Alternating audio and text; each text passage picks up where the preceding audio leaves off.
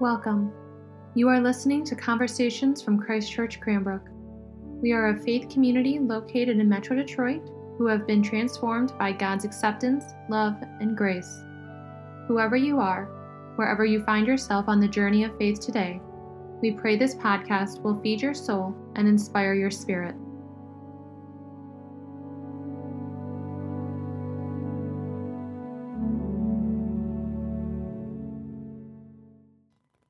And just so you know, you'll see people filing in, and we're going to start in just a few minutes. We're grateful for all of you who are joining us. We're just giving everybody a chance to come in and get themselves situated.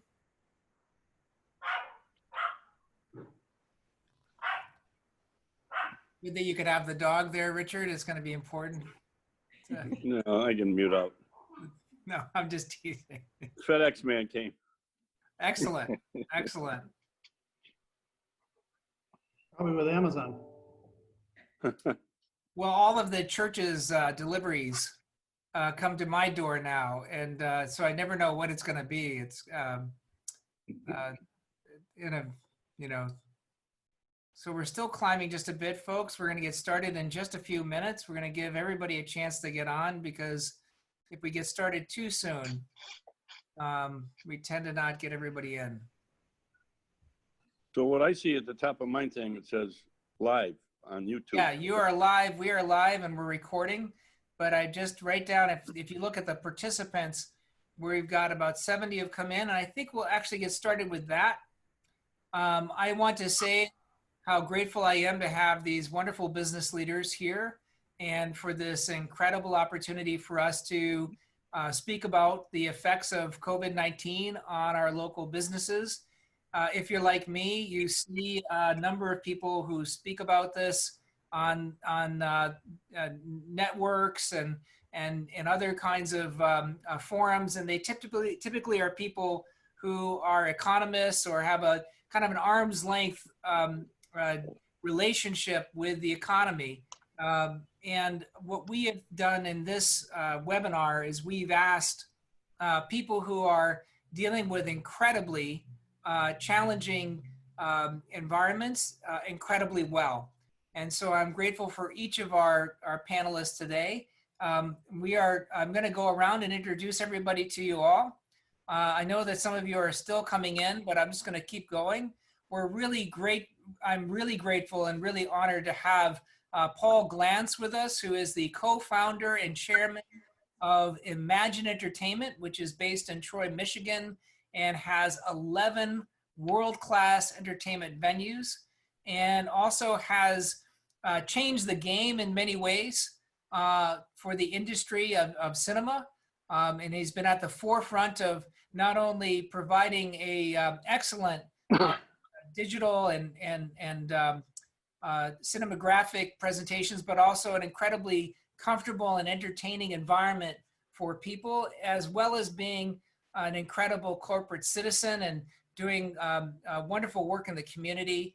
I can't think of an industry that can teach people who hold large gatherings like pastors do more than you, Paul. Thank you so much for being with us.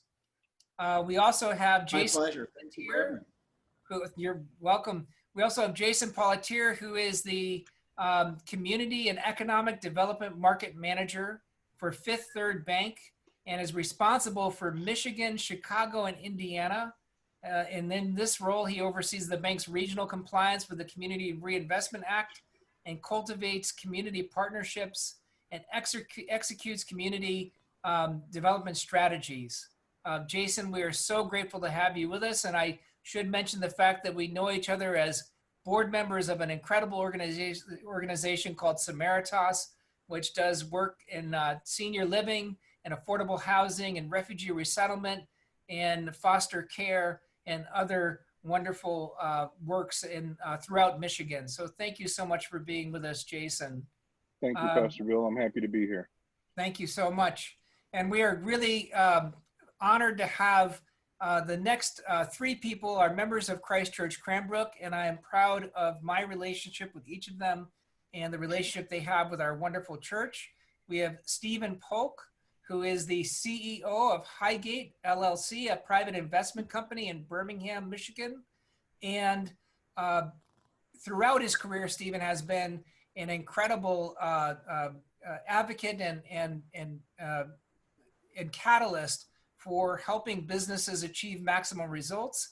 He was elected president of the Polk organization in 1990. He added the title of chief operating officer 2 years later, and in 1994 was chairman and CEO of Polk and Company, and then was at the helm when the business was sold in July 2013. Stephen Polk is not only a venture capitalist, he's also an incredible philanthropist in Detroit. And I am so very proud to know him and so very grateful for his insight in all the good work that he does.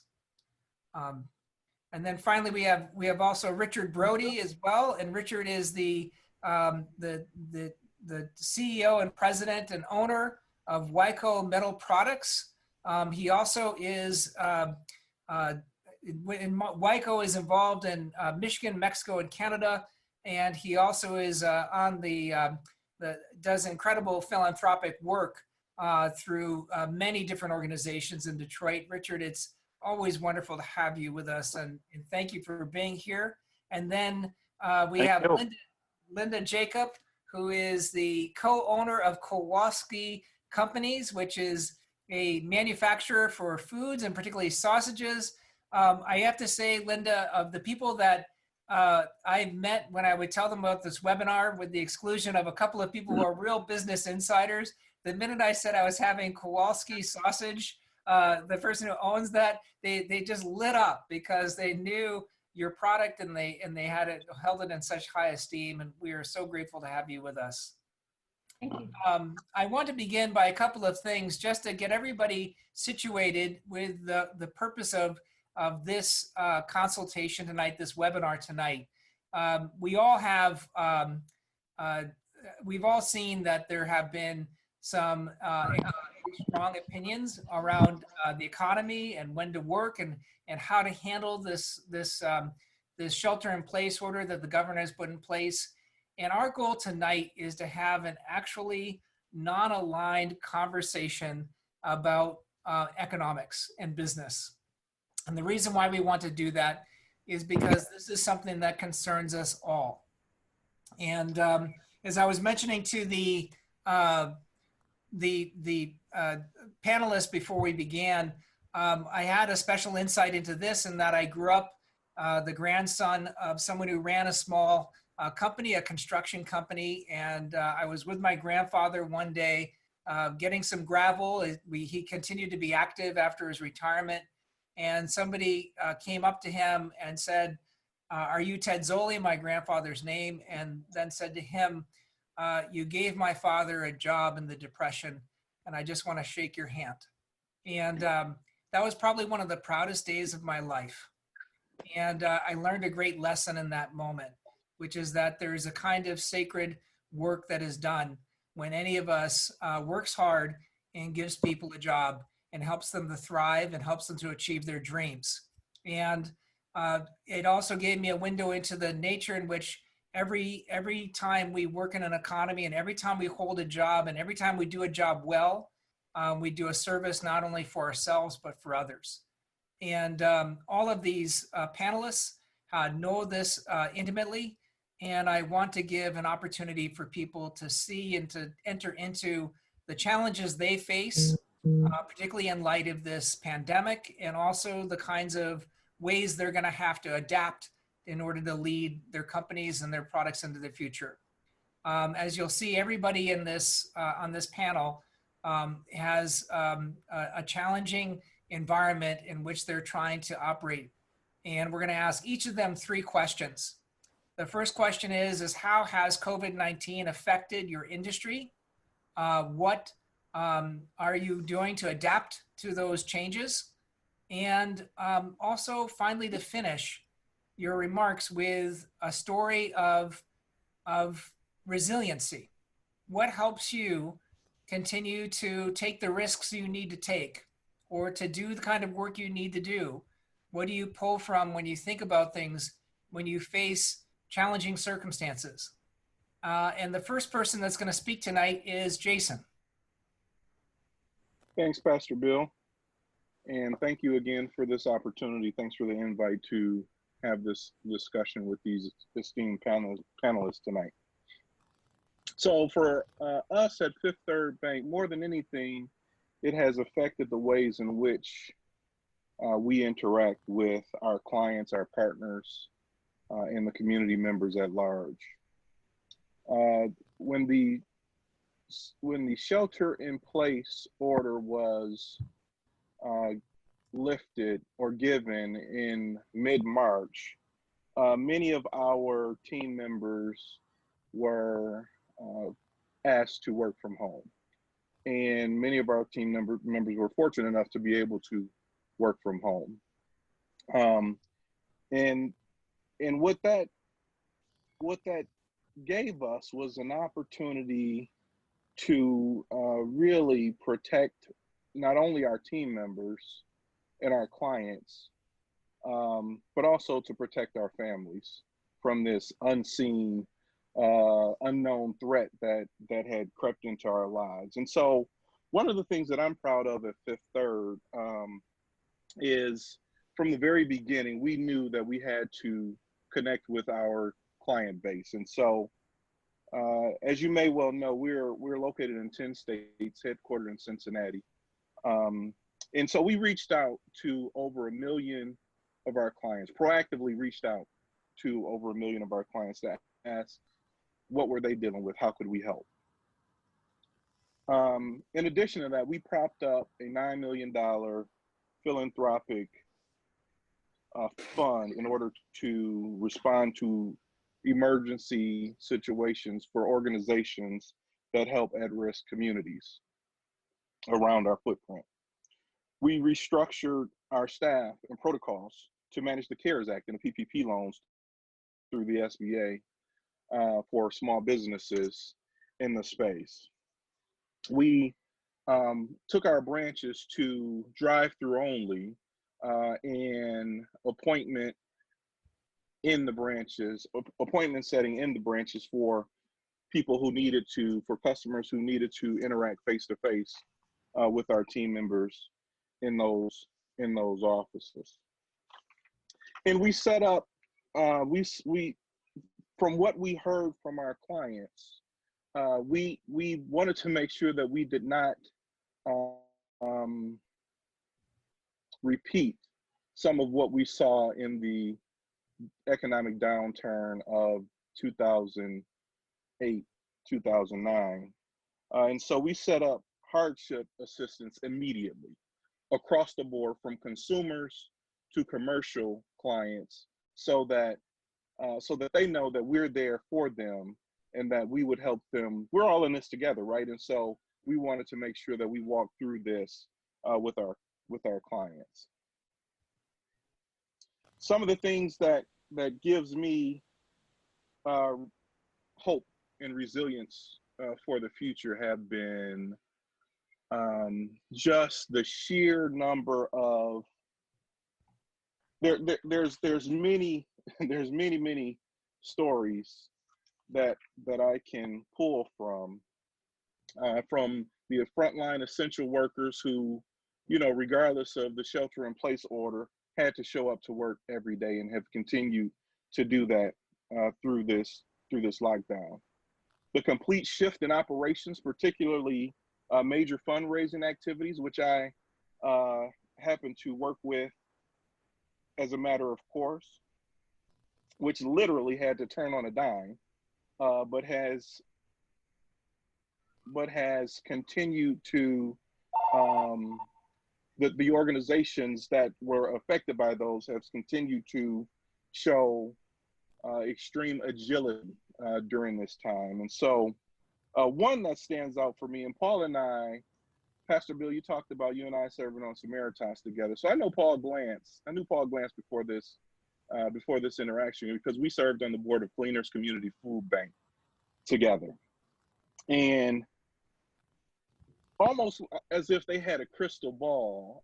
As the coronavirus began to creep its way into the United States, we were getting, as a board, we were getting almost daily updates from the food bank on their preparation to respond during this crisis. And almost as soon as the schools closed, within a couple of weeks, Gleaners, in collaboration and partnership with Forgotten Harvest, set up more than 60 plus food distribution locations, so that folks who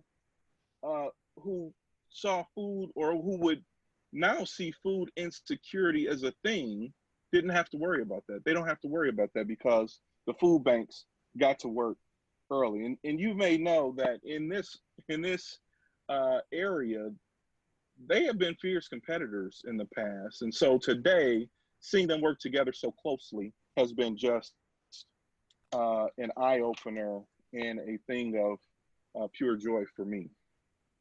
Our team members showing up day in and day out, despite the anxiety and uncertainty around this unseen threat to their very lives. Our team members who put in the countless hours and helped with putting systems in place to field more than 30,000 customer applications for payroll protection program loans. And in that, I don't think I heard even one complaint regarding the number of hours that went into setting that up. And that was for the first round. In the second round of PPP, we increased our capacity to process more loans. We started out with 300 bankers that could support this endeavor, and now we have more than 1,500 working to ensure that our small businesses in the region and around our footprint are served. So by the time the SBA reopened the portal, they ran out of money the first time around. Oh yeah. And by the time they reopened the portal, we had more than 18,000 applications at the ready to go and take advantage of that assistance. And with more than 150 billion, that's billion with a B, remaining in capacity in that program, we continue to fill applications. And to date, we've assisted more than 31,000 small businesses, all with, about 85% of those with less than 50 employees.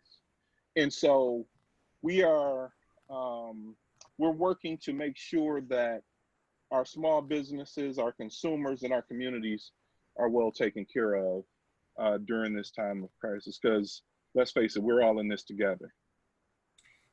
I really appreciate that. And I did have the chance to work for a day with Forgotten Harvest. And I have to say the incredible agility for the people in food insecurity has been it's awe-inspiring to see how they managed to keep us all involved and to do what we can. I'm going to turn it right over to Linda and ask her to answer those three questions. How are things affected, and what adaptations are you making, and what gives you hope or resilience? Okay, so for us, I think it's, the start of this whole pandemic is a little different because we were considered an essential business.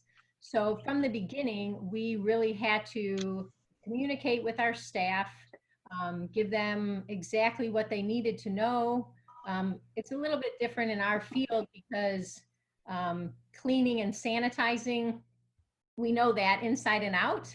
That's part of day one training. They clean and sanitize the plant from top to bottom. I mean, you literally can eat off the floor. So I think that's been an advantage for us in that sense of people knowing how to wash their hands, understanding what certain PPE is already. But, the biggest thing for us in the beginning was the first part was all the retail stores needing food. So we worked 7 days for a couple of weeks. And then since then, we've had supply chain issues. So now, because our suppliers are having issues with having people come to work or things like that, that has become an issue for us right now, where every day we're hoping that we get in the supplies that we need. But so far, thank goodness, we've been able to, continue production. And, we haven't had to, luckily, everybody's working, everybody's been safe. But it's a constant communication to everybody, knowing, what you need to do to keep yourself safe, to keep everybody else in the building safe. I think that looking forward, one of the things that is going to be something that we know we're going to need to do is more cross training on specific positions, because if you're the least bit sick, I don't want you coming to work. We do work closely together. So, I think most people probably imagine, in making food, you are close. So, we've been very specific on, if you're sick, don't come to work. There's not a negative effect because of your attendance. We want to keep everybody safe. We want to keep everybody healthy. That's the biggest thing. And I'm really proud of our workforce for doing that so far. We are in Hamtramck, very close to Detroit. So I think that, a lot of people, like Jason said, are nervous. But that's why you have to talk. You have to talk to each other. You have to, actually talk about your fear and find out, what is it that we can do to make you feel more comfortable? So it's, we've had people that, I've had a phone conversation with an employee who said, she was very fearful, and, she made some suggestions to what we could do. Great, let's institute it. So, talking with everybody, listening to other suggestions of people, I think that's a really important thing that everybody needs to do going forward. For my brother and I, this was supposed to be a very celebratory year for us. It is our 100th anniversary. And unfortunately, this is not the year you want to have a 100th anniversary, because the celebrations you were going to have, which was supposed to be last weekend, was canceled. So, those are the things that, so our great grandparents started this business, and, obviously, we can look back over history of, the Depression. We found writings where there was times when the company went into receivership, but you want to continue to persevere. And even in this, this whole pandemic, I had a lady who, works for us, and she had her own health issues, and she was sick in the very beginning of this. She ended up having pneumonia, which, okay, bad enough, but, she ended up needing the time to take off. But I talked to her on a weekly basis to make sure she was okay. She had her test, which came back negative, and she kept saying to me, I need to come back to work. I want to come back to work. I need to work. And that, to me, is such an important part of what we do, and I say, our family over the years has supported, it's not 1,000 employees, but it could be 1,000 families, over 100 years that we've supported. And I think that that's one of the really big things that we have to realize by keeping people working, getting people to work. That's what's going to propel us forward past this. And I do think that this has taught me too, people do want to work, even though sometimes they call off, they do want to work. So I'm hoping that that's one of the things that we see going forward is, people say, okay, well, it's been great to stay home, but I need to work. I like to work. I like to interact with people. I can see that what I do makes a difference. Those are really the important things that we have to get across to everybody, in the community. Well, I have to say congratulations. I passed that on from one of our members of the audience. Congratulations on 100 years. For those of you who are here, you'll see that we have an opportunity for you to put some any kinds of comments in the chat box that we'll try to interact with. We also have, if you look at the Q&A, you can click on that and you can type a question and they'll come to us, and then we'll get to We'll get to those. We want to make sure we give everybody a chance to speak for a bit, and then we'll turn to the questions and answers. But feel free to throw them up while they come up, and so they stay fresh. I do want to say, Linda, what I told you recently. I actually, in preparation for this webinar, because I am an assiduous researcher, I tried every one of the Kowalski products, and it's just an amazing product. And I really do. I thought your smoked kielbasa out of this world. And I'm a true foodie, and I have to say it's dynamite. It's a delicious thing. And so thank you so much for doing the work that you're doing and facing, the issues around supply that you mentioned and caring for your employees. Our next panelist is Richard Brody. And Richard, why don't you interact with these questions? How has COVID-19 affected what you're doing, and what kind of adaptations are you doing, and what gives you resilience? We're going to make sure you're unmuted. Yeah, I'm unmuted. There you go. Yeah, the first two weeks of March were the biggest 2 weeks in the history of our company. And we were looking forward to, a banner year. Needless to say, the middle of March, that was over. And we had no choice but to close up because of the governor's rules or whatever they were. And we did. And we used that opportunity to have people that come in if they wanted to on a voluntary basis and scrub and clean the factories, all of them, like they've never been before. Some of our customers were continued working, but it was just like dribs and drabs. So we had to have some people around, but it was all on a voluntary basis. As far as the adaptations that we need to make, well, there were many. I saw one this morning that kind of surprised me. The receptionist had 2 cans, one with pens in it that said new, and one with pens in it that said used, so that they could only be used once for visitors. So that's the degree of which we've insisted upon putting all the practices that make any sense into keeping everybody safe. Now, the good thing is the automobile companies are back up. I make miscellaneous parts for most of the automobile companies. And so that's given us a big encouragement. Now it's going to ramp up slowly, but we think that June will be about 75% of where it should be. The things that drive us are me particularly, are to look after the people. Everybody got their pay, the full pay, and anybody that worked certainly got their full pay. Many employees chose not to work and go on unemployment, essentially for the reason that some of them only made $18, $20 an hour. And if they were on unemployment with the $600 bonus, they were making equivalent of, $25 an hour. And, but we asked everybody to come back last Monday. And out of 450 people, there's only 20 that chose not to come back. And when they come back, they do lose their unemployment. Well, we got a great esprit de corps in the company.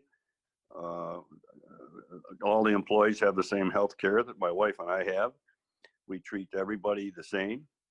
Anybody with a special issue, if they would let it be known, they're more than welcome to come and get some extra assistance from us.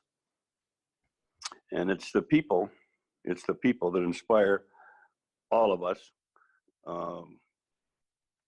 to keep going.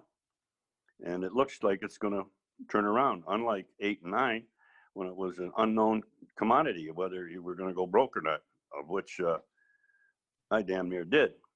Now, under the circumstances today, it's just a huge bump in the road. But we're on our way back, and we're owe everything we have to the employees. one of the things that I enjoy about being the rector of Christ Church Cranbrook is I get to visit people in their place of work. And I've got the opportunity to walk with you through your factory, Richard, and to see your interactions with your employees and the fact that you know their names and you know who they are and they know you and their interactions with you is one of the great blessings I've had because obviously you run a very special company. Yeah, well, there's not one of them that I wouldn't call a friend. It's my life. It's my life. I probably got more love over there than I do with my family if they're not sick. It's my life. It's what I'm going to do until they carry me out of there in a wood box. Anyway, thank you, Bill, for having me. Well, we're pleased. And now let's turn to Paul. And this is an incredible opportunity to hear from you because we have so much to learn from where you are and how much study you've put into how to bring people together. Well, thank you, Pastor Bill. Indeed, we are completely and utterly out of business. Although the good news for us is that we have one of our 11 theaters in the state of Wisconsin, and we'll be reopening that one next Monday. In fact, it'll give me the opportunity to do what I consider to be essential travel and leave the state of Michigan to welcome our guests back up there. It's been a challenging time for us, of course. I don't think any of us could have necessarily seen this coming. Concurrently, it's times like this that I think help build character and demonstrate character. And much like, Richard spoke so glowingly about the folks that work for him, we have some wonderful teammates at Imagine. And I would respectfully submit that it's not the chairs, it's not the caramel corn, those may help tangentially, but ultimately, and this is a soft skill and one that some folks say you can't necessarily count on this, but I believe it's our teammates that make the difference. In fact, I maintain the adage that the single most important characteristic to be a good Imagine teammate is to have empathy for our guest experience. We're endeavoring with every single guest to give them an exemplary out-of-home experience. And so with that in mind, we needed to be very careful in how we treated our teammates during this period of time. And so, you can imagine we employ a lot of high school kids, and the high school kids are, back home with their folks for the most part. And we also looked at our managerial team, which is critically important to us, and we want to keep our assembled workforce together, notwithstanding, the challenges we're facing. And so we made the decision to continue to provide our health insurance benefits to all of the folks who were participating in our health plan. And instead of asking our teammates to help contribute to that plan, we've paid 100% of their health insurance during this period that we've been closed. Wow. In candor, we were very fortunate to go into this in better financial shape than I think some of our industry peers had been. And as a result, we were in a position to be able to weather the storm a little bit better than others. Concurrently, we've been blessed to be working with some wonderful bankers and creditors. We were able to pay all of our payables on time. And so thankfully, we had the liquidity to be able to weather this event. And that's why I have great optimism that we'll be back. When we come back, and the adaptations that we're making will be to, of course, institute the anticipated social distancing requirements. And so as I was sharing with the panel before we started, we have software that allows folks to buy their tickets online. And so we'll be going to a lot more of that. We expect that most people will now buy their seats on the internet. They'll be using their own smartphone. And the way the software has now been programmed, there will be 2 seats available between every group of related guests. Now, in the case of Jason and his family, with 12, I don't think it'll quite work. because we didn't provide for groups of 12 to be, all related. But Jason, if you call me, we'll make special arrangements for you and your family, okay? Here, and this is for those of you who are watching. Jason has 10 children, and that's an incredible number. Yeah, maybe that area right after, right in the very front row, you always have that space. You could have everybody there. The whole family could just take. We can give the Pelletier family the entire row of cuddle chairs. There you go. That's it. Yes. The cuddle chair. And they'll be just fine. They're all socially distant. But and a lot of folks don't really appreciate this. Oftentimes the government strikes with what I call a blunt instrument. And that is what, honestly, I fear most with respect to our reopening protocols, because when we went to reclining chairs, we literally lost 2/3 of our seat count to begin with.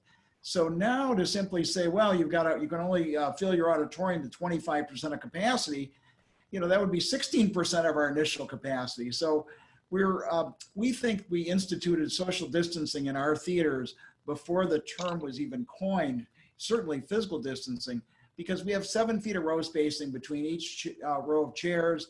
And when you institute 2 empty chairs on each side of folks, there'll be a lot of room.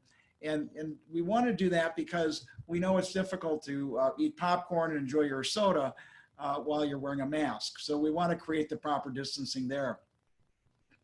In terms of, stories of resiliency, my own personal story, honestly, is one where I did not come from a money background. My dad was a transit mix truck driver. My mom worked before most moms worked.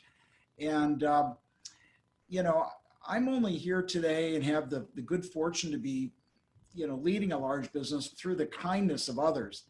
And folks have entrusted their capital to us over the years. And I've taken the responsibility of shepherding their capital very carefully and taking the responsibility very seriously. I say that that's what's enabled us to have 103 investors today, all of whom who have placed their trust in us and continue to be strong supporters even during this difficult time. But it's my responsibility to those investors, those people who've entrusted their hard-earned money, that keeps me going, because I have an obligation to those people, and I take that very seriously indeed.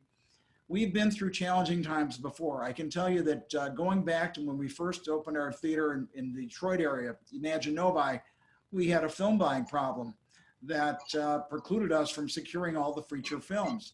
It was a really difficult time because we had 18 screens and half of the feature films. I had a film buyer at the time that said to me, Paul, there's nothing you can do about it. And I told Steve, who was a wonderful man, still is a great guy, I said, Steve, you may be entirely right, but you know what?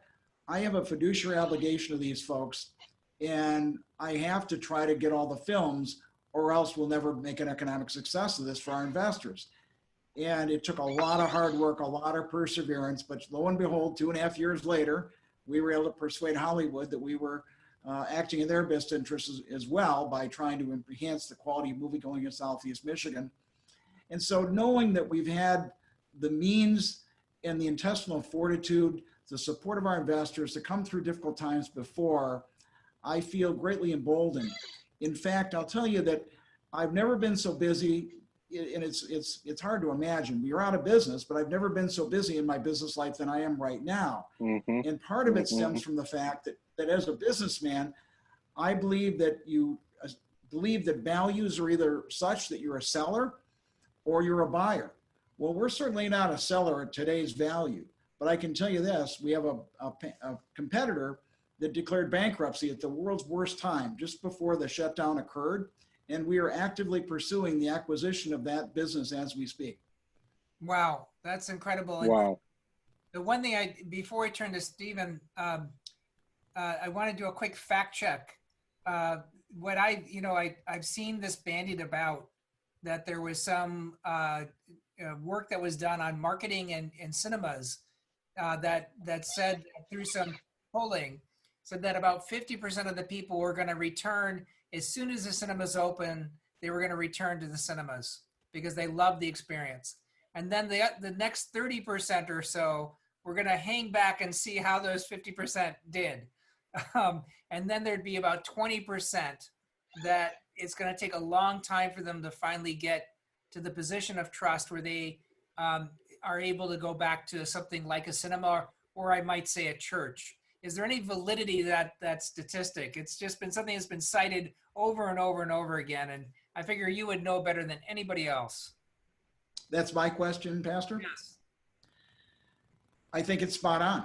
I think there are folks who believe that you have to live your life, and they're up for it, and they'll be back because they yearn, like I do, to a return to normalcy. And then I think it's right that there'll be folks that are more fearful and concerned about their health conditions. And by the way, I would defend someone's right to remain sheltered in place if they have a comorbidity factor or if they feel like their health is in jeopardy. Nonetheless, we will do our absolute best to demonstrate to our guests that we will protect their health at all costs. Great, thank you so much. I just want to do a quick follow-up. Stephen, can you speak to these three questions? I sure can, Father Bill. Thank you for having me on this panel with you. I think, first of all, I probably have the smallest office operations. I've got 7 employees in my office currently. And we are all working hard, but we're working from home. And I think that's been one of the revelations that this whole COVID has brought to us, is the changing and flexibility that we have to work in different solutions. It doesn't help people like Paul that are dependent on people coming in, but many, many jobs are finding that they don't need to be in the office anymore. I know the banks are seeing that quite a bit. Adaptation has been remarkable to see how people are changing. When you go out and go to the grocery store, obviously we're learning that we can still get what we need. Thank you, Linda. We can still find people out and about, some of them very fearful, clearly, some of them almost carelessly not. So there's a whole breadth of experience that you're seeing when you're out there. But I think the thing I've learned most is we're very adaptable creatures. People are wonderfully adaptable to get what they need to go forward and to keep striving to try and get what they need for their families. What we certainly hope the outcome coming through this is going to be a story of resilience. We need to come back. We need to get back to work. We need to get back in stores and trying to keep things, a sense of normalcy as people striving for. We certainly learned a few tools that we haven't had before. I think one of the things that's been remarkable to me is how connected we've been able to stay with things like this Zoom broadcast you got going tonight for us. Actually, we've done more Zoom communications with my entire family than we've ever done phone calls in the past. I think it's actually done a lot to bring people together, which is certainly going to be one of the salvations we have coming for it. At the same time, I think looking through this, coming out of it, we're really going to have to be focused on the people that are going to come through this without their jobs intact. I think that's one of the biggest economic challenges we're going to face, and certainly the biggest unknown. The unknown is really huge at this point in time still, in my mind. For our business, I'm not sure whether we'll be all back in the office at the same time before the end of the year yet. I'm not sure we have to be, so that probably doesn't change the outcomes for us, but not everybody can say that. The unknowns are going to be quite something to keep up with. There are a couple of things that I would follow up with you, Stephen. You know, you took over your company at 29, and of the people that I would say has learned adaptability and adaptive leadership, you would be at the forefront of that list. What kind of lessons did you learn becoming the CEO at 29 and then taking a largely paper-based business and moving it into a digital platform?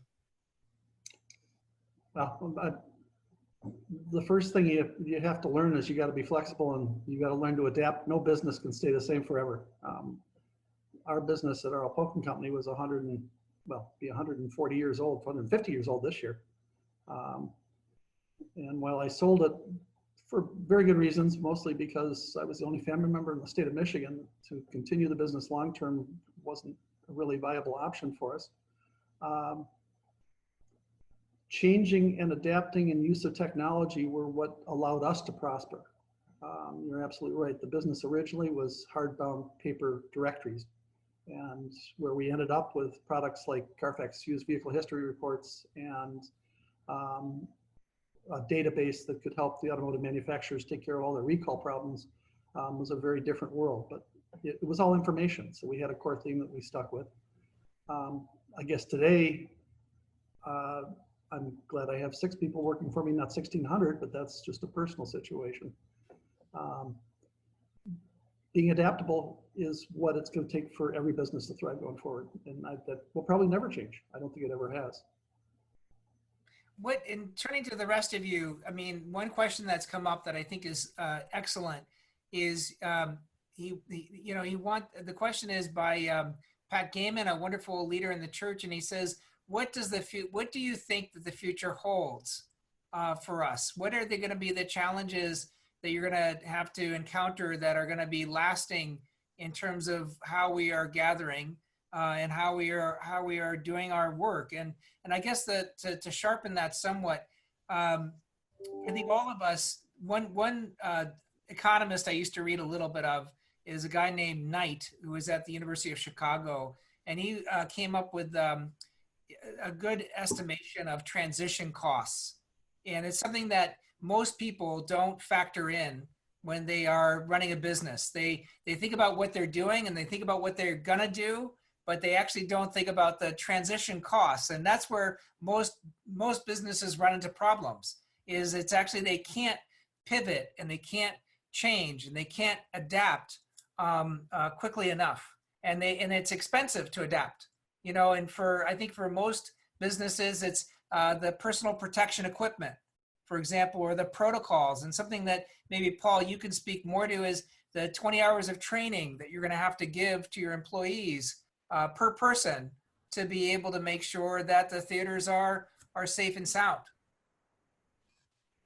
Yes, we of course want to follow all the OSHA guidelines, and we kept on all of our managerial team during this shutdown, and we did the things that I call but if I only had time projects. And so folks going back to our theaters will find them to be immaculate, and we've always prided ourselves in maintaining cleanliness, though candidly none of us bat 1,000. So it certainly is a point of pride with us that we'd always endeavored to offer the most clean and hygienic facilities available in the marketplace.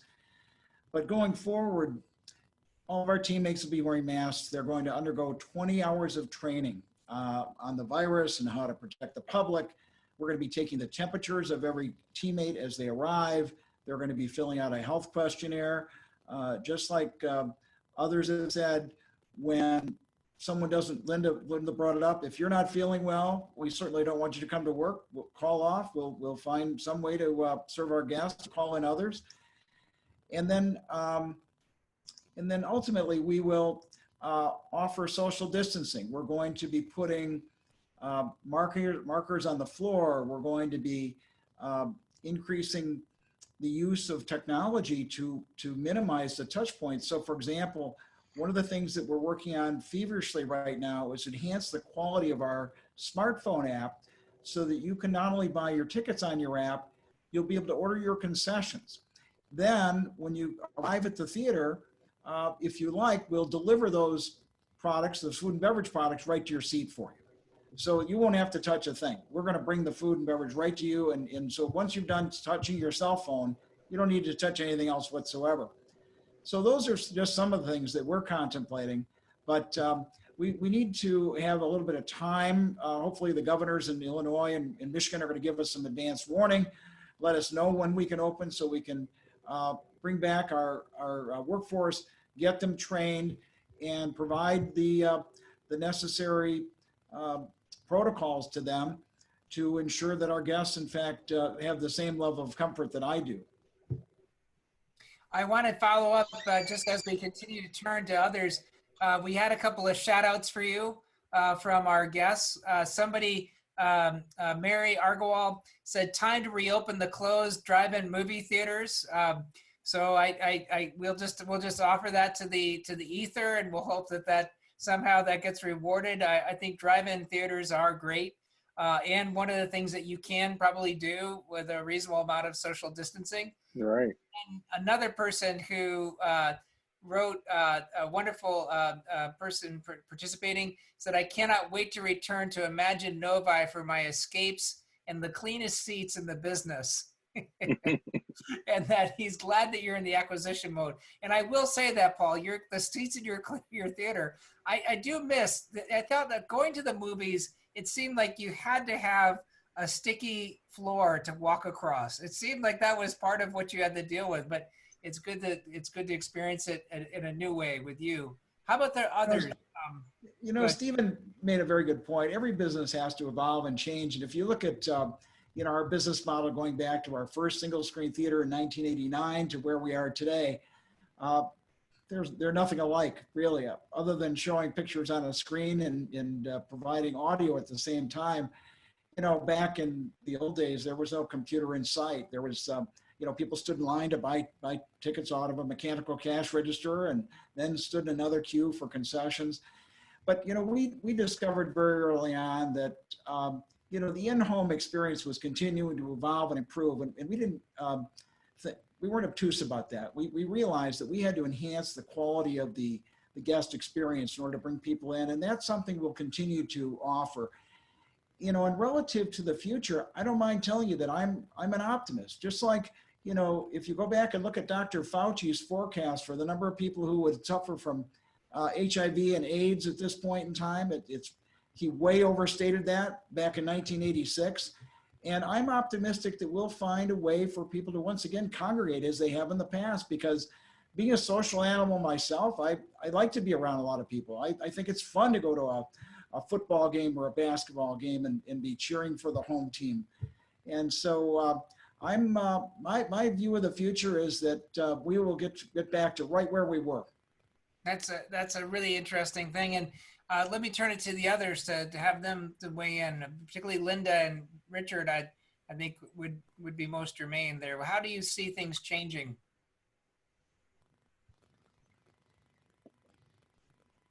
I think, you're right. You have to adapt. For us, we have so many different customers, a different type of a grocery store, from a large, Costco type Kroger to, the small mom and pop. And my hope is that each one of those finds their niche in getting their customers back. We have products where we package them individually, and then we have products where you might go to the deli and have it sliced. We don't know what's going to happen. Luckily, some of the smaller stores, I think, because they have, the staff, maybe back in the old day, you went to the butcher shop and that's where you got your stuff. Maybe we're going to go back to that time where, you're not going to the one-stop shop to get everything.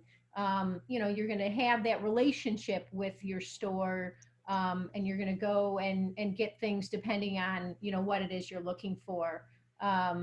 Or, we're going to adapt and we're going to pre-package it all, so we're looking at all different options ourselves, because, it depends on what our customer is going to tell us that they want. We'll have to be able to change, as quickly as possible.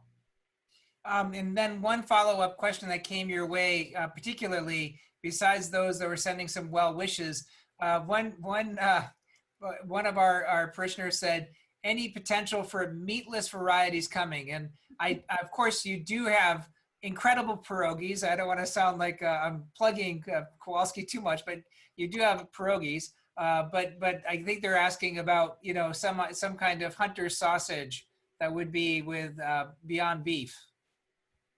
Well, honestly, for us, I think there's no vegans in the family. So I think we're going to stick with the 100-year-old recipe.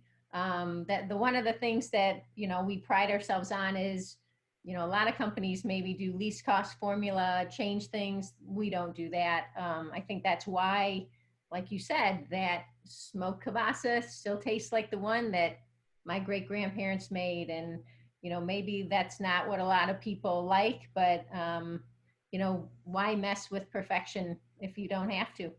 And that's really where we stick by the original recipe, make it the same way, you know, use fresh ingredients. You know, that's what we're going to stick to. Beautiful. Richard.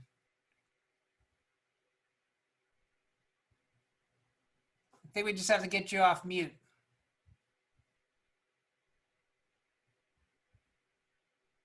There we go.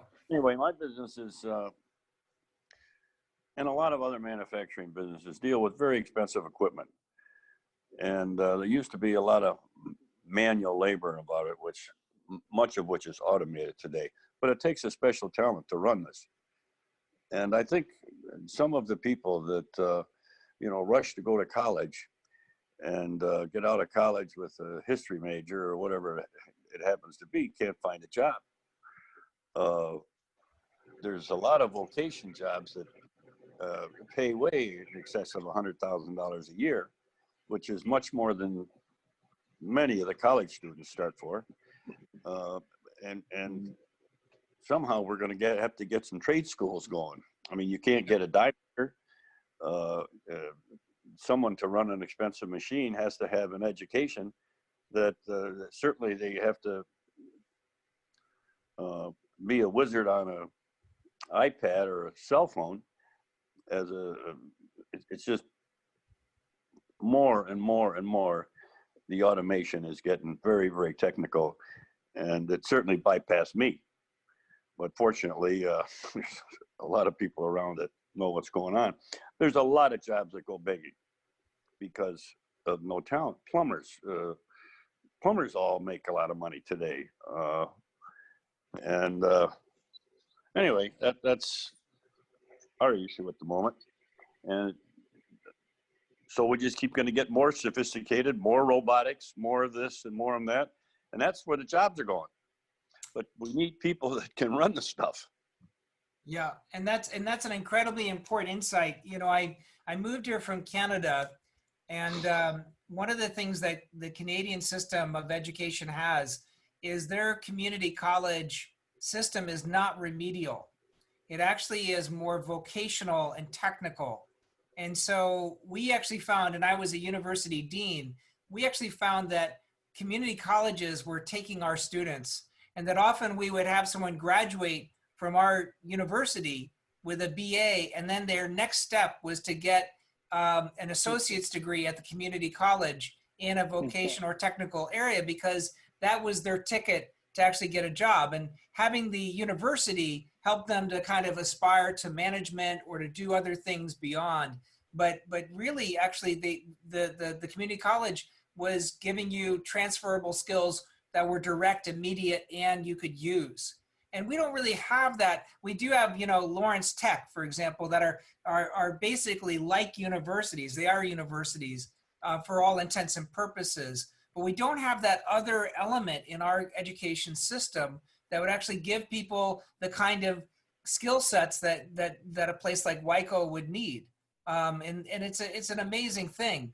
To pivot just a bit, one of our participants has asked a really important question, Paula Miller, who's a priest downriver, I think, and she asked that and noted that unemployment is at a critical high today. And I can add to that recently there was reported that the current level of unemployment, and we realize this is furloughed and a lot of things are incentivized by state support and all that, but current unemployment in Detroit is at about 45%. And so she's asking the question, how many folks do you actually see your company rehiring? Will you be able to employ even more folks to help? We will have more employment at the end of the third quarter than we started with back in March. The employment, the jobs are all coming back around Detroit, the automotive jobs. I mean, our employment was down to what? Unemployment was down to 3%. Well, the need for those people, if the automobile companies and everybody else is up and running, the need is gonna be there to take it down again. I mean, I'm optimist. I think the end of this year is going to be darn near back to normal.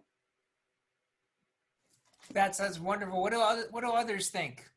We're also going to be hiring as well. So I agree. And to be honest with you, we've actually been doing interviewing, recently, and we're very happily surprised at the turnout. So yeah, I'm hoping I get some good people that are ready to work. Beautiful.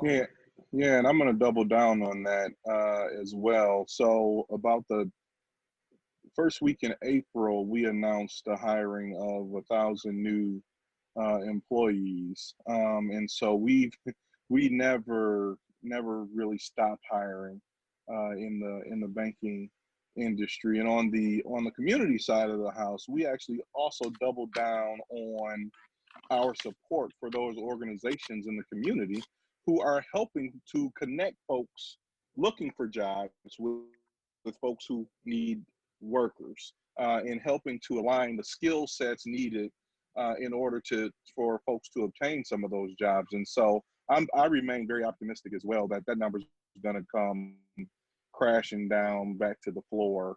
I don't know if I'm as optimistic as third quarter, but I'll take his crystal ball on that. And then Stephen, you support an organization, the Detroit Chamber of Commerce, that has actually an opportunity to support if you could say a little bit more about the college opportunities.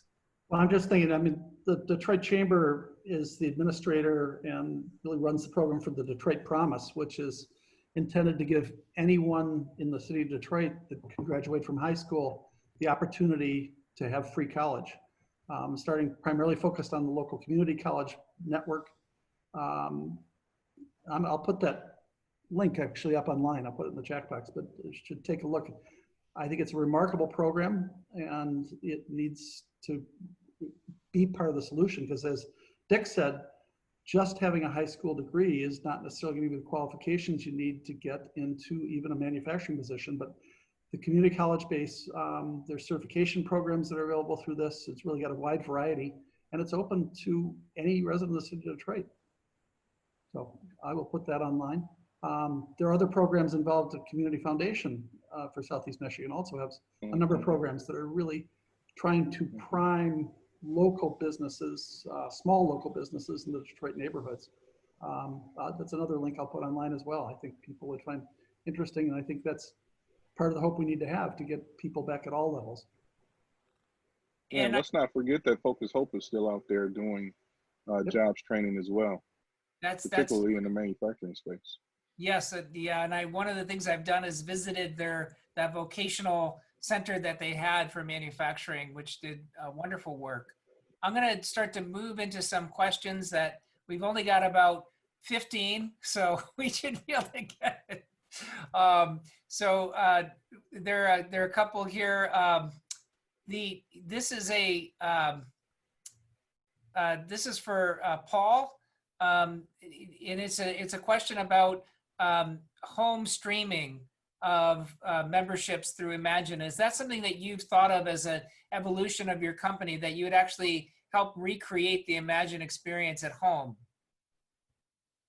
It's a different licensing contract with the studios. We have done a little bit of it during this shutdown period, but to be candid with you, I don't think it'll ever constitute what I would call a bread and butter aspect of our business, because ultimately what we want to offer our guests is an out-of-home experience. And so I certainly understand that during this time period when we're sheltering at home and so forth, Netflix has increased its its subscriber base.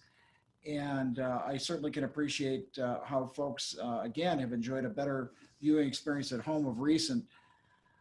I just don't think there's anything that beats a 94-foot wide screen like we've got in Canton, or a 92-foot wide screen like we've got in Novi. And that immersive sound cannot be beat. So I guess, I'm gonna stick with Linda. We're gonna stick to what we know best, and hope that folks are willing to come back out and congregate in public again. And just to step back for a moment before we go to some other questions, Jason, one of the things that we didn't get a chance to hear from you is how banking is going to be affected long range. Is there going to be some paradigm shifts in banking? One of the things you've identified in what you've said is there's been the banking industry seemed to have learned its lessons well from the last economic downturn. So it moved quicker to provide support.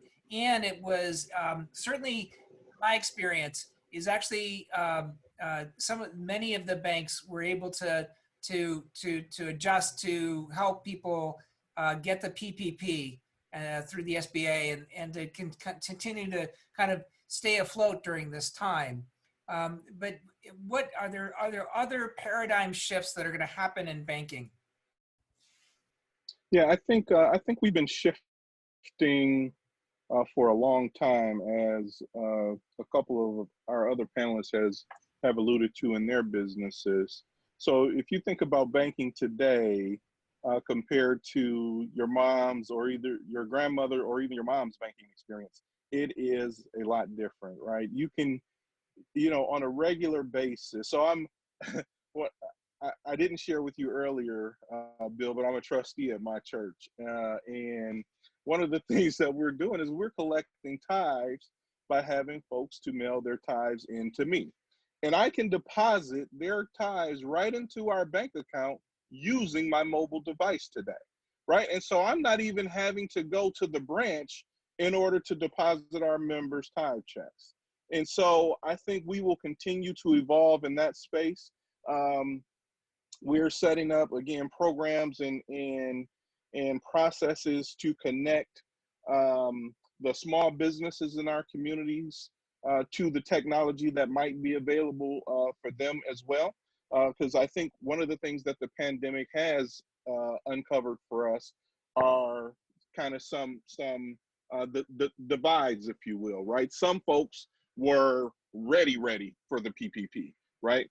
Other folks, not so much. And we had to literally walk with them through that process to get them ready for that. And so one of our partnerships that we've set up with the AEO, the Alliance for Economic Opportunities, is this whole idea of providing technical support to those small businesses that will allow them to get the type of resources and the types of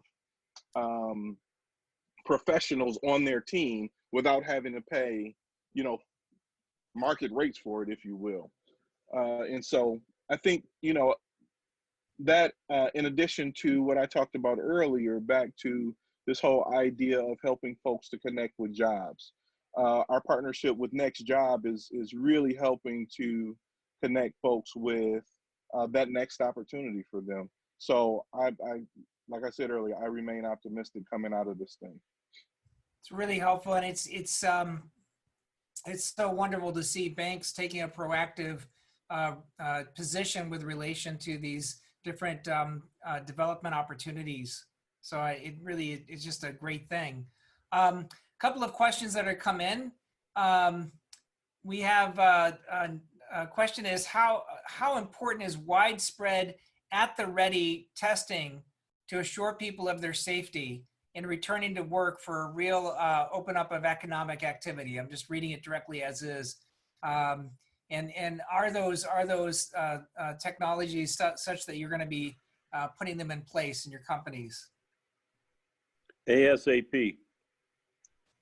Yeah. I mean, if they could get something that was like a pregnancy test, where all you got to do is dip something in a water and pull it out. You either got the body, you got the thing, or you don't. I mean, whoever comes out with it is going to be very successful. But I mean, I'm sure I can speak for everybody.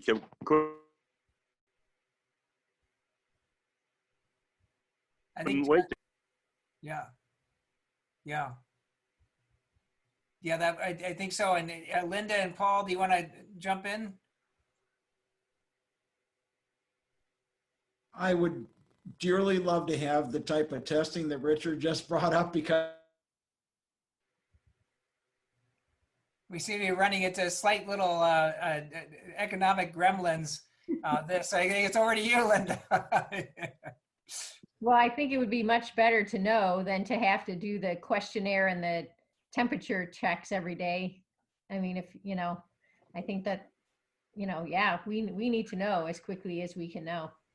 Yeah, no, I think, And I think, yeah, I think that to that point, I think that will, for those people that are on the fence, I think that'll give them the confidence to be able to come back into the workplace as well, without having the anxiety around, oh no, one of my co-workers might have it, right? And I know the city of Detroit has set up a testing ground at the state fairgrounds where they're partnering with companies to allow for that testing live. I think what has to happen from here is the confidence in the testing itself, right? And so getting more to more accurate results is really going to be a game changer for all of us, I think. And it taking a consistent amount of time to get the results as well. I mean, Yeah. take 2 days, 3 days, 7 days, 10 days. yeah. And then a follow-up to that question has come in that, how critical is the timing of an effective vaccine to economic recovery? I mean, not, I'm just a simple person, but it would seem like that would be a real game changer. But it seems like the general view that's being articulated here is you believe that economic recovery is going to happen ahead of both of those innovations, even before you have a reliable, quick test, and even before we have a vaccine, you expect the economy to bounce back. I do to some extent. My experience with economic downturns, and there haven't been many. I'm a lot younger than I look. Well, you have 10 Is that is right? Is that I think we work our way through it, and by the time we realize that there has been a recovery, the recovery is we're already in it. If that makes sense. Yeah. And that's the other challenge without having vaccines in place is getting to see a Lions game is probably just not going to happen this year. Yes. That type of thing. So I mean, and that has ripple impacts through the economy, particularly in Detroit. If you don't have Red Wings and Tigers and Lions, that's a big deal we have to work through. It's just one more of the unknowns. Well, that's an important insight, Stephen, because it seems to me that a lot of the recovery was pivoting around the establishment of entertainment, that kind of entertainment venue in the city. And so the restaurant, for example, the restaurant recovery in Detroit and the incredible ways in which we've become kind of a food destination. There are people actually come to eat here just for that. That's going to be imperiled, it seems, if we're not having as many opportunities for going to the Lions or going to the Tigers or the Red Wings or the Pistons. It's going to be a good challenge, although I don't think many people want to go to a dinner when the Lions are playing in town, but that's true. Yeah. I think we'll be able to work around that one fairly well. The food scene, I hope, comes back. We got to get people back in hotels too, though. Yeah. Yep. I think what they're going to do in the university is going to be, in all the universities, is also going to be something that we all have to watch. Getting the kids back to college is going to be an interesting part of how things are going to work as well. Obviously we think that is an age group that they're really not as susceptible, or, the illness is not as great. So I think that's going to be an interesting thing. Speaking as a mom of 2 girls going to college, their colleges are going back to college. So it'll be interesting to see, they're going to have everything laid out, how they're going to do it, what happens if they have to go back to not going, and they're laying it out very detailed. Yeah, I know, and that's going to be a nice bellwether of where things stand. And a final question that came along is that, obviously, we are basically looking this as a kind of single vector. Um, have any of you considered the impact of second waves or the kinds of things in which we're going to be back almost to square one if there's other breakouts of this pandemic? I think the good news that would hopefully vote against that is at least the nursing home concerns are there. I don't think that will have opened up. And I suspect just from some of the people I've talked to, they'll be wearing masks no matter what for a while. I think the ability to tamp down the next wave is going to be also something that everybody's looking for and ready to respond to almost immediately. So I certainly, in my mind, I'm very hopeful that that's an unlikely circumstance to see it get out of control again. Anybody else? Okay, I'm going to be moving into some other questions here. What sweeping industry changes do you believe would or will or should be accelerated as a result of our forced new way of doing business? Can this be addressed for each of your industries represented on the panel tonight? So is there something that you've seen that is going to be an indication of major changes to come? Well, I'll be happy to address it. Again, and this may sound like, I'm complacent or something along those lines, but I think there's a substantial part of our population that yearns for a return to normalcy. They'll want to visit places of hospitality, which include travel to hotels, destinations, enjoy nights out at the movies and so forth. And as much as, again, there will be a part of our population that perhaps is uncomfortable doing so, I think there will be a substantial portion of our population that just can't wait to get out of this morass of shutdown and get back to life as we knew it. Yeah, I think it's. And I would say, I think our nonprofit organizations and our nonprofit partners has seen a tremendous shift in the way that they engage community. Moving to this virtual, I think Zoom is here to stay, as well as WebEx and the other platforms that we've all seen and have used over the last couple months. In the way that we provide financial education, counseling, workforce development type programs. I think all of those, from what I've heard from our nonprofit partners, all of those things are here to stay. While they'll move back into the face-to-face, in-person gatherings, they're not letting go of this newfound connection vehicle. And I think that holds true for us in the banking industry as well. Linda and Richard and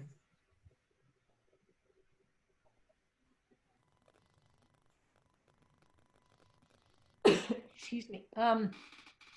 Yeah, I think that you're going to see, well, for us, I think we're going to keep our unit as our unit, without a lot of unnecessary visitors. I think that's going to be one of the biggest things for us, to try and maintain your group. I think training on all different levels for people is going to be extended in so many industries. People need to know what clean and sanitize mean. I think that's going to be a big thing that's going to help us move forward. But one of the things that I think is really important for everybody is, like I think Paul said, we're people, we're social. We've got to get back to having interactions with people. One of the things that I think isn't really addressed a lot right now is how this is affecting, people with mental illness, or if depression is happening, especially in, like the older group that, we're trying to protect them so much, but, they want to see their family. They need just, someone to sit down and have a meal with. I think those are the things that we have to really be careful about going forward. Well, and I can say that just anecdotally, there's only so much time, as someone who cares for my parents, there's only so much time you can have someone shelter in place when they're in a small apartment where it's not going to have an effect on their health, right? Because just sitting in place and not moving or not being able to do anything, really, that is its own problem. Richard, do you want to add something, and maybe Stephen? Yeah, well, I don't know if any of you watched this space thing today, but it's just amazing how fast things change. The space outfits that these guys had on that were going up today compared to the old space thing that was big and bulky. Things are changing, and one of them is significant. I can remember it wasn't that long ago. If you had to have a group meeting, you had to get the video man in, you had to get this guy in, you had to get the electrician, you had to hope that thing worked right. And now, I mean, I couldn't spell Zoom a month ago, and I'm on it twice a day now. So it's changed things. Yeah, and The likely museum had one, I'm sure you were on it, Steve, the other day. The museum had one that was on, what, a Microsoft one. yes. Teams works very well. There's several of them. Yeah, I mean, there probably will be competitors, things like that. We've got a couple of questions that I think are important for us to wrestle with, and I really want to bring them out, which is, and this is from someone who prefers to be anonymous. I've heard, and I'm going to just give it to, and I think they're two from the same person, but I think they're good questions. I have heard that working from home is less an option for people of color because of the jobs they do and their access to technology. Is there any way to help with this situation? And then as a kind of follow-up, and this is pointed towards community development, how is it that how is your business ensuring that the resources you're providing to restore individuals, families, and the community getting to where they need to be? You went mute there for 20 seconds. Sorry about that. That's our own, that was a technology thing. Or maybe I didn't, I don't know. No, it was you, unfortunately, Richard. Jason. Yeah, so there's required reporting for all of the funding that we provide to organizations in the community. In addition to that, we actually talk to the community and make sure that the resources that we are providing, that it is reaching the folks who we hope to assist. And so in a number of instances, we are actually in the room with the folks who we hope to assist. And repeat your first question again. Well, the first is basically how do we, in terms of the, I'm just going to read the question because I wouldn't be quite how I would put it. I've heard that working from home is less than an option for people of color because the jobs they do and their access to technology. Is there any way to help with this situation? So that's a good question. And so one of the things that I know that is happening specifically in Detroit right now is that the school district is working in collaboration with the city and a number of funders to ensure that the children in the community who are sheltered in place and not able to go to school right now are provided access to technology. And in the business community, a number of players have come together in order to make sure that happens. Now it's a $22 million endeavor that they've embarked on in order to make that happen. But I know that that's in place. And part of the conversation has been, if the kids have access to this technology, including the Wi-Fi access that they would need to be able to get their homework and schoolwork completed, then the parents would also have access to that same technology. And as I speak to, or as I think about my kids, so we actually took advantage of our school district providing technology devices for the kids to use, because when this all when this all came to a head, we were a couple of devices short, right? Imagine that with 10 kids. So we actually took advantage of getting those devices for our kids to use, and have had some really interesting conversations around the house about how, appropriate ways to use the technology and how to use the technology. I mean, heck, my preschooler and my kindergartner have probably as many Zoom meetings as I do, right? And so as we think about the community at large and providing access to technology, many people have access to smartphones, and it's one of the things that we in the banking industry have seen as kind of a misnomer out there, that regardless of the community that people live in, they're still accessing their banking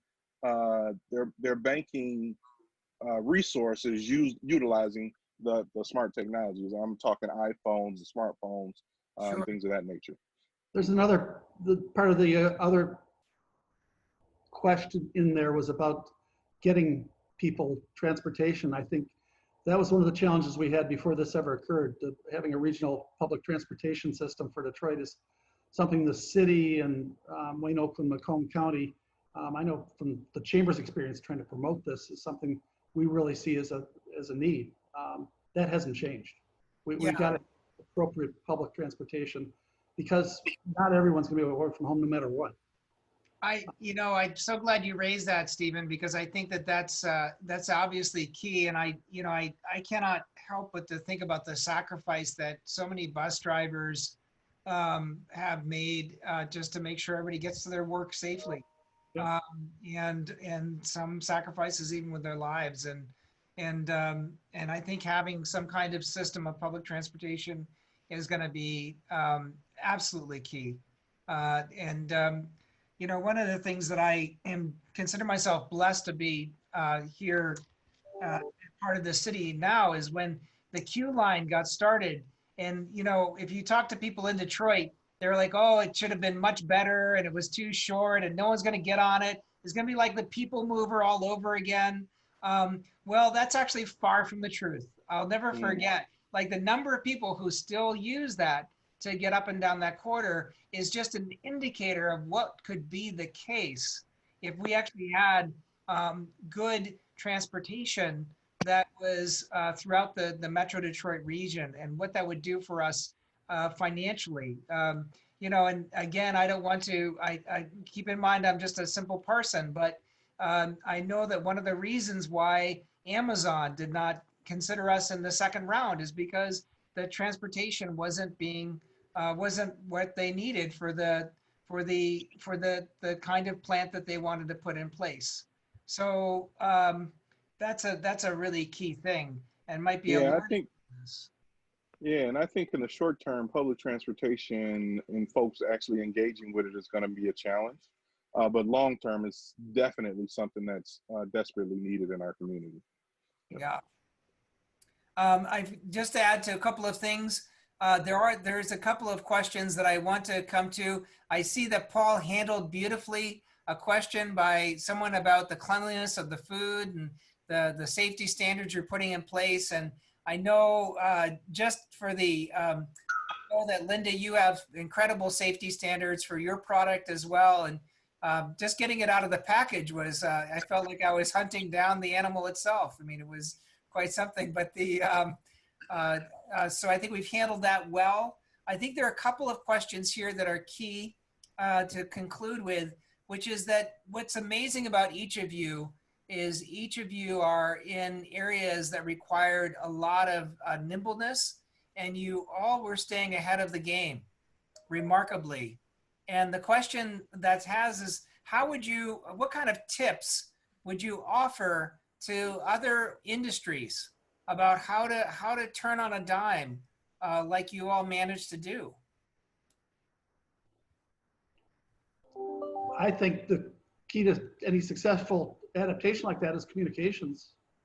You have to be able to not only change the direction that you're heading, but if you're going to be a leader, you got to make sure somebody's following you and changing direction with you. So they need to understand it. It's a big challenge. Just communications every day, every minute. Yeah, and I think you have to there's- be bold and willing to take a risk, making sure that you are listening to the thought processes and the needs of the folks that you are looking to assist. I agree with Jason. I think it's an intense focus on the customer's needs, expectations, and wants. And I think there's a lot to be learned by looking at similar industries or even disparate industries. So when you look at Disney, for example, they're a great role model for, you know, their theme parks, for how we operate our venues. And on the topic of sanitation, I'd simply, on a self-serving basis, would like to tell you that other than the Palladium, where we took over an existing theater, there's not a single Imagine theater that has doors on the restrooms.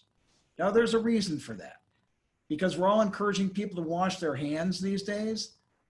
I was unhappy with people who didn't wash their hands going back to 1996. It's brilliant. I think communication is the key to being able to, you know, move forward. You know, there's so many resources for you to get information. You know, we're inspected by the, you know, the USDA. So, you know, we have the government on site every day. So, you know, we're in constant communication with them. You know, luckily, you know, we have our own quality control department, so they have direct access to any information that we need to get. You know, we meet as a group, we talk about what we're going to do, and then we got to filter it down. That's the neat point. Mm-hmm. I think Richard, Richard, are you there? Yeah, I am now, but I don't know what happened. Uh-oh.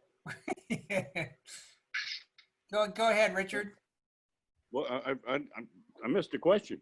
Oh, just what tips can you offer to stay adaptive and mobile and nimble in these times for others? Well, for me, it's to hire people smarter than I am. What it is for others, I'm not so sure. Well, and that's always that's an incredible. Actually, that's an elegant reasoning, right? Because no one's going to confuse you with not being smart, but having great people. I can certainly attest to looking at my staff and clergy. I could not do it without them, and so I've tried to follow your lead. I would want to say as well, you know, one of the things that I think we can answer, you know, a question that has come up is, how do nonprofits, churches, and private schools who depend on seasonal fundraisers and large events survive this time? And now this is drawing from the fact that I think almost all of you have had leadership with nonprofits. All of us do, and all of us are seeing a major part of their revenue coming from galas are going to be probably missing or asked to be deferred for this time. So I actually would be interested in what you all are saying this as kind of your philanthropic leadership. I know I'm involved with several nonprofits in the community, and I can assure you there is not one of them that expects to come anywhere near a balanced budget for this year with the way things have turned out. So I think they're going to have to get very creative and manage what they're doing. And I think you'll be getting a lot more calls from local charities that need support. It's a critical piece that underpins a lot of our community. And I do think it is one that hasn't been talked about as much, but it's been very stressed and will continue to be for a while. Mm-hmm. Yeah, I think some help to that, Steve. There's a lot of people out there that could be that have the wealth to participate that don't, and I don't know how we get them to do it, but certainly nobody is. We aren't all on the same level. Some are pennies, some are nickels, some are dimes, some are $100 bills. But there's a lot of people that have some money out there that, for some reason, aren't getting into this. These kind of charities. Jason and Paul and Linda. Yeah, I was going to say, so to keep one of the That's probably the $10 million question in the nonprofit community today, as you know, all of the galas have been canceled pretty much for the foreseeable future, right? And so the organizations that I work with primarily are looking at different ways, again, using virtual tools to provide access to their services, their resources, and then using the impacts that they're creating from that in order to tell the story to continue to raise money. It's going to be a slow, hard climb out of that, but I think those who are creative and agile will certainly see their way through it. Paul and Linda. Yeah, you've seen so many individuals step forward, you know, especially for frontline workers. And obviously that's been very important. And, you know, we can see what one individual in a lot of cases can do. So, you know, my hope is that, you know, we can, you know, like you said, to some of these other organizations that right now are really going to have a tough time, that, you know, people can see that they've been doing a lot of good. We still need them. We still need them to, you know, flourish in our community. So, you know, I hope that we can get back to, you know, doing some kind of an event for them. But yeah, I think that is probably one of the hardest things right now for them to do is, you know, what's another avenue that I can go through to get the money that we need to continue. And Paul. Well, I've been advising the charities that I continue to serve that they look at their budgets very carefully and consider belt tightening to take into consideration the circumstances we're under. I would also respectfully submit that the proliferation of small charities perhaps will be curtailed by this circumstance. And I'm not sure that's necessarily a bad thing per se. I think that charities that pop up and candidly don't have the economic wherewithal to create value greater than their cost, perhaps this is the seminal moment for them, and that wouldn't necessarily be a bad thing. I think the basic need charities, Gleaners, Forgotten Harvest, folks like that are going to be just fine. I feel badly for the hospital systems who've lost a lot of money treating COVID patients, and I don't know how they're going to candidly recoup those sums. But hopefully they had plenty of reserves to begin with, so they'll be in a position to withstand this. You know, and I just, I feel like I can weigh in because this is something I have to do a lot of. And, you know, the challenge right now is the return on investment for galas was never very good, right? They're incredibly costly ways to raise money. And so I think it was already a fragile system in the nonprofit industry and then if you're like anybody who gives anything to anything in this town, you are at galas every week, every other, you know, almost every, you're out all the time. And I would pay to stay away from a gala, you know, at this point. Daily. It's so exhausting. It really is, right? And the food is not that great, no matter what they do, you know, and so, and then you want to basically go home and be with your family and relax and take off your tie or collar or whatever. And so I think actually galas are in the process of phasing out of fundraising. I think the next generation of fundraising for nonprofits are going to be focused opportunities to raise friends as well as funds. And they're going to have to go on throughout the year. They can't just simply rely on one event to somehow bring in, you know, 30% of their operating revenue. That's just going to change. And that will have ancillary effects on places that host these events and things like that. We are at a point where we have to stop. I want to thank everybody who has been here. All of the wonderful, what I've taken from this incredible panel is that we have a lot of reason to be hopeful that we're going to get through this. And I have to tell you, that's an incredible thing for me to hear tonight. And I know that I speak for many of the people who are here, that that's an incredible thing. I am going to close this with a prayer, and I'm gonna if that's okay. And so in our tradition, I say, "The Lord be with you," and I say, "Let us pray." And I say this: thank you, dear God, for the wonderful gift of these panelists and for all the work that they do. We thank you for the employees that work at their companies or are connected to the work that they do, for the many industries that they support, for the nonprofits that they support, the charities that they support, and for the clients of those charities and nonprofits. We lift up before you all workers, and we ask that they would find meaningful and profitable ways to work for a living. And we ask that you would lift them up each day as they make their way during this time of pandemic. And we lift up for you anybody who is facing economic insecurity, anybody who is out of work, anybody who is fearful, anybody who is worried about being evicted when the shelter in place ends, anybody who feels stretched, anybody who feels anxious. We ask that you'd bless them tonight in a powerful way. And we ask that you would also bless anybody who is sick or those who have died and their families and their caregivers. Bless all those workers who are essential, who have had to take on risks to themselves and to their families to make sure that we keep safe. We give you thanks for their dedication and their sacrifice. We know that their lives are precious in your eyes, and that they are pivotal people in ours. And so we give thanks for them, and we ask that you'd continue to open our eyes to the injustices in this world.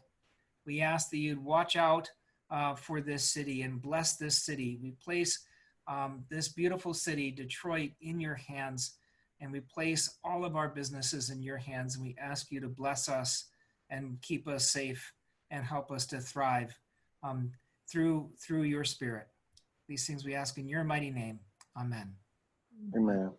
Thank you so much, folks. I really appreciate it. Panelists, you'll note there's a meeting link that we'll just do a quick debrief. So thank you.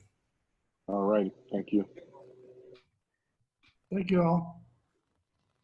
Yeah, it's nice to be part of it. You know, the nice thing is somehow we all got through this without any hint of politics. I know that was a feat in and of itself. Yes, thank you.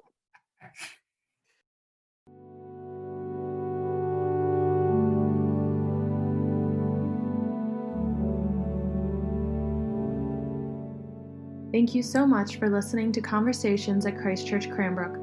To learn more about our mission, worship services, and learning opportunities, please visit us at christchurchcranbrook.org.